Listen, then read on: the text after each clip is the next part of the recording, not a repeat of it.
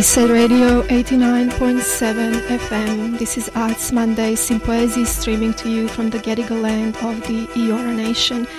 And the track that we just heard is from the band from Kiev called Daka Braka. Well worth checking out. And I'm currently on call to Australian-Chilean dance artist Gabriela Green-Olea, who is about to take part in the March Dance Festival, developing a dance research project called Kaye, which looks at dance as protest and asks how can the artistic value in dance as protest be foregrounded from a non-Western perspective. Gabriela, do we have you on the line? Hi, yes. Hi. Good morning. Where are you calling us from this morning? I'm actually in Fairfield on the lands of the Cabrogal people of the Darug Nation, which is actually quite a significant site, Fairfield. A lot of Chileans live here, so it's got a big Chilean population and a lot that came out when my grandparents did and mother in the 70s. Mm. We will shortly talk more about your background and as a Chilean artist, you have become inspired in this particular body of work that you are developing as part of the March Dance. And I would like to jump straight into it. The work is called Kaye and it looks at dance as protest. So one curiosity I have is obviously how did you come to this work? You just mentioned that you have Chilean background and your parents and your grandparents migrated to Australia as a consequence of the regime. So I'm assuming that sparked your interest. And as you answer that question, I would also love if you could unpack what you mean by dance as protest. Do you mean that movements that we find in protest are almost choreographic because it is bodies in space? Or are you looking at dance as protest in a sense that when we dance, we are in a state of resistance to oppression? Yeah, so I mean, my practice has always been really inspired by my cultural heritage. So my grandfather, he is an artist as well, and he's a sculptor. And he was a part of the new Chilean song movement, which was this movement in the 70s where artists were sort of leading social change through song and dance and different mediums. And yeah, so they obviously exiled during the Pinochet dictatorships, but, you know, art has always been at the forefront of our family and as a way of being political. And something my grandfather told me, he told me that, you know, art's the thing that allows him to think and feel and to be and be free. So that's always been kind of at the core of my being and the reason why I have been so supported to be an artist and always had my family and my history driving me. And in terms of this work, there was this uprising that happened in Chile in October in 2019 where the students were protesting against rising fares of the metro. However, it was kind of like the tip of the iceberg. There was so many issues and inequalities and difficulties on the ground there that, you know, this kind of rising of the fare just tipped it, and it kind of created these huge movements of protests, which then, you know, kind of had a backlash from the government in a state of emergency, which saw, you know, the military and the police out in big numbers. And this moment was really incredible because the stories that I had heard, you know, my mother and my grandparents go through that I'd never experienced, and the kind of horrors, and it was almost like it was repeating again. And, you know, there was lots of video footage and because I have a lot of family over there, you know, I was getting quite instant and friends, you know, quite instant videos and footage and photos of stuff that was happening. And I had this feeling in my body, and, you know, and this is kind of where I've been really interested in my practice, is this body that's always sort of removed because of social injustices. So I often work with this idea of the body holds memory and holds trauma. So through my body, I'm able to connect with the stories of my grandparents that, you know, I wasn't present at. And in this way, you know, I was feeling such strong senses in my body because it was happening to my people and my homeland, and it had such a deep historical connection to me as well. So I felt in that case that I needed to respond. And so at the time, it was kind of COVID sort of happened, and I started developing a work called Living Body Memory with this artist, Oscar Poncel, and he's a Chilean as well with same story. He kind of came out as a kid. His parents came out and he grew up in Australia. And we began just chatting online and started to unpack this and what this is. And then, I decided to take it further and develop Kaya, because as a result of those protests, I started to see that there was a lot of creative stuff happening in these protests, which has always been a big part of Chile. Like, arts and creative practice is so a part of their society and it doesn't separate.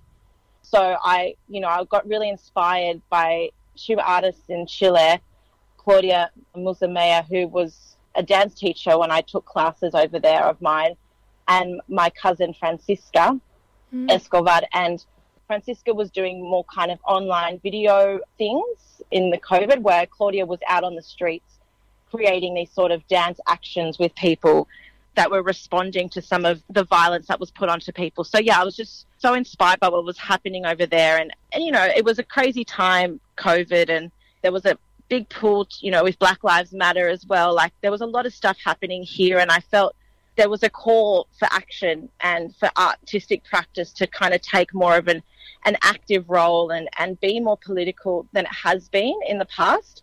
And so I kind of just thought, well, Chile's doing it so well, and I have a connection there. Why don't I try and do this research project that I can do here and sort of explore how I can share some of those stories and ways of working here with the communities that I have, that I share a home with. Yeah. And you have mentioned Claudia and Francisca, and I can see them listed as your collaborators on this project with two other names that I can see here. Are these the same people that you're mentioning, Claudia and Francisca? Yeah, so they're two of the collaborators that are based in Santiago in Chile. Mm-hmm. And the other two, who is Coti and Kayla, they are based here in Sydney as well. So Kayla is Brazilian background, and Coti has Argentinian background. And I think they're both two artists that I was working with just in other sort of dance work. Mm-hmm. And, as things were unfolding, they were just kind of people that really understood the situation over there, because, the similar things happened in all the countries of Latin America. And so we were able to find a space where we all kind of understood where things were coming from.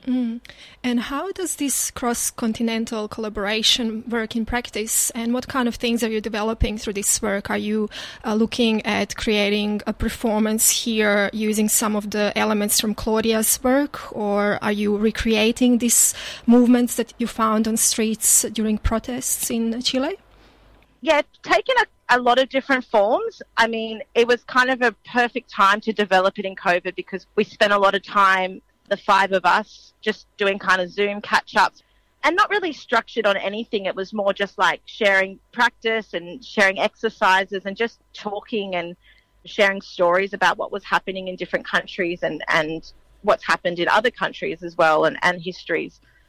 And then so as the development's been going, we've kind of been creating lots of little bits and pieces. So we've made 2 films which were part of Juxta, which was supported by Bankstown Arts Centre, but also a range of other different supporters. And that we were meant to have a show in the Sydney Festival, which we pulled out of. Mm-hmm. But there was films, and those films kind of take part in the process as well. And there's some recordings of footage of Claudia's dance movements, and I've been sort of recreating them in the body, but also, through chalk drawing.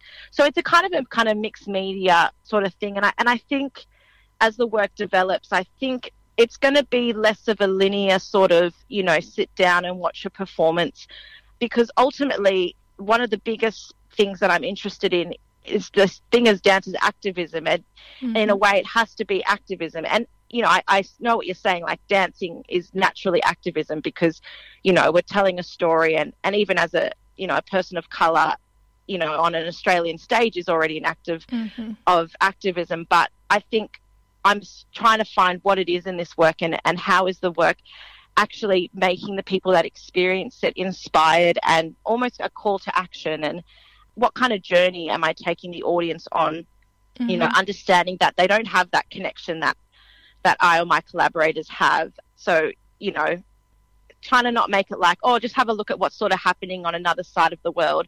It's sort of saying, look what's happening, but also how can we use this to sort of find a kind of more globalized political community through the arts. Yeah, when I spoke to you earlier about this work, you have mentioned this involvement of the audience in the process, and I wasn't sure at the time whether it means that when eventually this work takes shape as a performance, whether the audience will be invited on stage with you, or what kind of active participation are you looking at developing. And I love that you said that it's a way to develop or achieve solidarity through this kind of work. And so I'm basically curious, how does it actually work in practice, or how will it work in practice, this activation or inclusion of the audience? Yeah, so I've had a few little kind of practices at doing it. So I first developed this work through PACT in Erskineville as a resident artist there last year, and I had a showing, and we kind of explored a few of these different modes. And, you know, participatory social practice is really key in my history of work, and I think it's like my way of inviting audiences to experience the work through their bodies. I mean, often dance can do that, but I think sometimes if it's something that's not super, something that's a bit foreign or a bit, not seen as much in these sort of landscapes, then I think it does take that extra bit of support. And so we started exploring it through a few different ways, but one of the ways was preparing the audience through tactile exploration. What does this look like? So, we would kind of get people to, it was a kind of pose like people would step onto 2 feet that were chalked on the ground as if they were, getting a pat down at an airport. And then Cotty and Kayla would pat them down, but it actually would be a really gentle sort of pat down that was a way of kind of waking up the body and turning on their senses and kind of holding people and putting a bit of care and love into the audience. And then as the work progressed, people then were kind of put into more, were given different tasks, like, they were given chalk and they were invited to draw a chalk body around my body that was on the ground. They were kind of placed in different positions so they could view a sequence I was doing that was kind of caged up, above. And so they kind of had a different view. And it wasn't all audience. I think something that is really important for me is that it's done with consent, and that people have to want to be a part of it. And in that, there's an interesting place as well, because I think people, some people might not want to join at the start because, for whatever reasons, it could just be they hate, they hate participatory work. But I think the idea is that people can then get a sense of it's okay to sit back or come forward and just kind of feel that feeling that we feel often in movements around the world, where we're like, do I go forward? Do I sit back? How far do I go? And I think recreating that feeling has a lot of power. Yeah, I'm really responding to this words that you're bringing up as recreating feeling or being in the body, and reminding people what it's like to be in the body. And it's just so telling of the times that we live in where we are not in our bodies. So to come back in our bodies is in itself a form of protest. And that's maybe what I was kind of alluding to when I said that to dance these days, especially now, after a year or 2 years when we weren't basically allowed to dance. So to dance is a way of getting out of the oppression and resisting the oppression in itself. And being in the body, as you were saying, just stepping into those sensations. I know that you have mentioned also how, as a woman of color, being on a stage in Australia as a dancer is in itself also a form of protest and resistance. And I'm aware that part of your work is advocating inclusion in dance and working to open the dance space for inclusivity. One thing you mentioned is bodies of color. What kind of other inclusivities are we talking about when we are opening this space? Yeah, well, I mean, on that kind of idea, I think, there's a huge movement now to see more diverse stories on stages. And, it's actually really beautiful for me because, a lot of the time growing up, I never saw any sort of Latin American work. And I've often had to look over what's happening over there to kind of get those stories. But the truth is there's a lot of Latin American people and we're all really creative. So for me, Gaia was about creating that space and finding my community, because I actually didn't know any Latin American artists, and I wasn't working with any because I was, in these other spaces. So for me, that was a big part of it, was about trying to find the people and build a community and support each other. So that's really key. And it's been great because the dancers that I'm working with, we're able to feed into each other's work, and we're already starting to build a community. Like Clotty just created, she's also doing a march dance conversation with culturally diverse artists, and also she's created a sort of Facebook group for Latin American artists. So I think there's definitely a move to connect. And then, in terms of inclusion beyond that, prior to this sort of work where I've been really able to step into my cultural identity, my way of belonging as an artist was to connect with other different people, because, I felt more connected in a space where everyone's different, as opposed to a space where I'm the only one that's different. So a lot of my work in the lead up to this, I work a lot with, with artists with disability.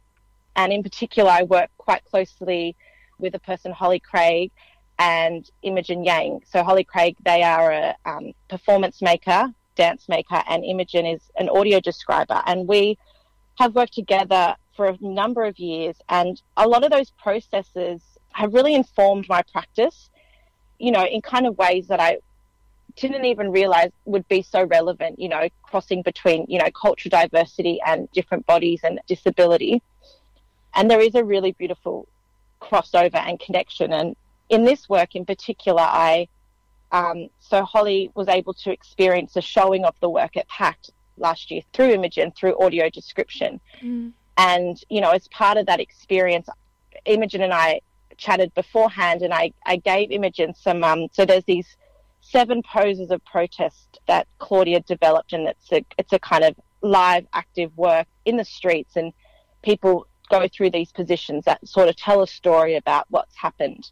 And, as part of that, Claudia gave me a sheet that had written out words of the poses, but also like real life accounts of the dancers performing it. So there's this really great document that I was given, which I then shared bits and pieces with Imogen, who then put that into her audio description that was given to Holly. And afterwards, I didn't really realize, but after the fact, I was like, wow, Holly, they got a really different experience of this protest. And something that's actually quite interesting, because, I can just mimic movements, but that dance isn't just movements, it's not just like a pose. And, if I just do a pose, it often doesn't communicate what it is because people don't have the context. And so by actually exploring dance being delivered through other modes, like through listening, which invites, to experience dance in all the other ways, it's not just sight and the physical shape, then it actually allows for more nuances of the stories that I wanted to share. So I thought that was really beautiful. And part of March Dance, I'll be working with Holly and Imogen a bit on that sort of audio description in a kind of creative context, in ways of trying to share these stories even more and connecting people in a deeper way. So March Dance and Critical Path will be your opportunity to develop this project further. Is there already a plan or a date when the audience might be able to experience it? Yeah, I mean, I had as I said before, I had a showing just recently in November at PACT, which had a really big turnout, which was awesome. And it was great. Like, it got me to really push the work into a sort of, presentation sort of vibe, which put a lot of questions out. So I think for this residency, I'm really interested in a more kind of quiet space and really developing with a few different key artists. But, as I said, it's a really, like, my process is super collaborative and it's all about social engagement. So I think on the last day, on the Friday, I might open up, like, have a more kind of open studio idea. So less of a kind of performance, but more of an invite to people to come in and be a part of it and to test some of these sort of ideas and share a bit of the process in that way. Thank you, Gabriela, for joining us this morning. I think we have covered just enough to tease the appetite of those listening. And if you would like to find out more about Gabriela Green-Olias' work called Kaya, you can go to March Dance website, which is marchdance.com. You are on ESET Radio 89.7 FM. This is Arts Monday Sympoiesis, and I will take a short music break with you now, and then after we come back, we'll be in conversation with another dance artist who is taking part in the March Dance Festival. Her name is Patricia Wood, and we will talk about her project Trish and Trisha, which looks at telepathy, transmission, and friendship with late postmodern dancer and choreographer Trisha Brown. Stay tuned to ESET Radio 89.7 FM. Nunca sé cómo se parte una canción, pero sé que despertó la gente. Se cargó más de la cuenta esta cuestión. La traición viene del presidente. Un estudiante, el torniquete, cerrar el metro, pico a la gente, prenderle fuego a lo que vende, así aparecen los delincuentes. 1 millón protestas más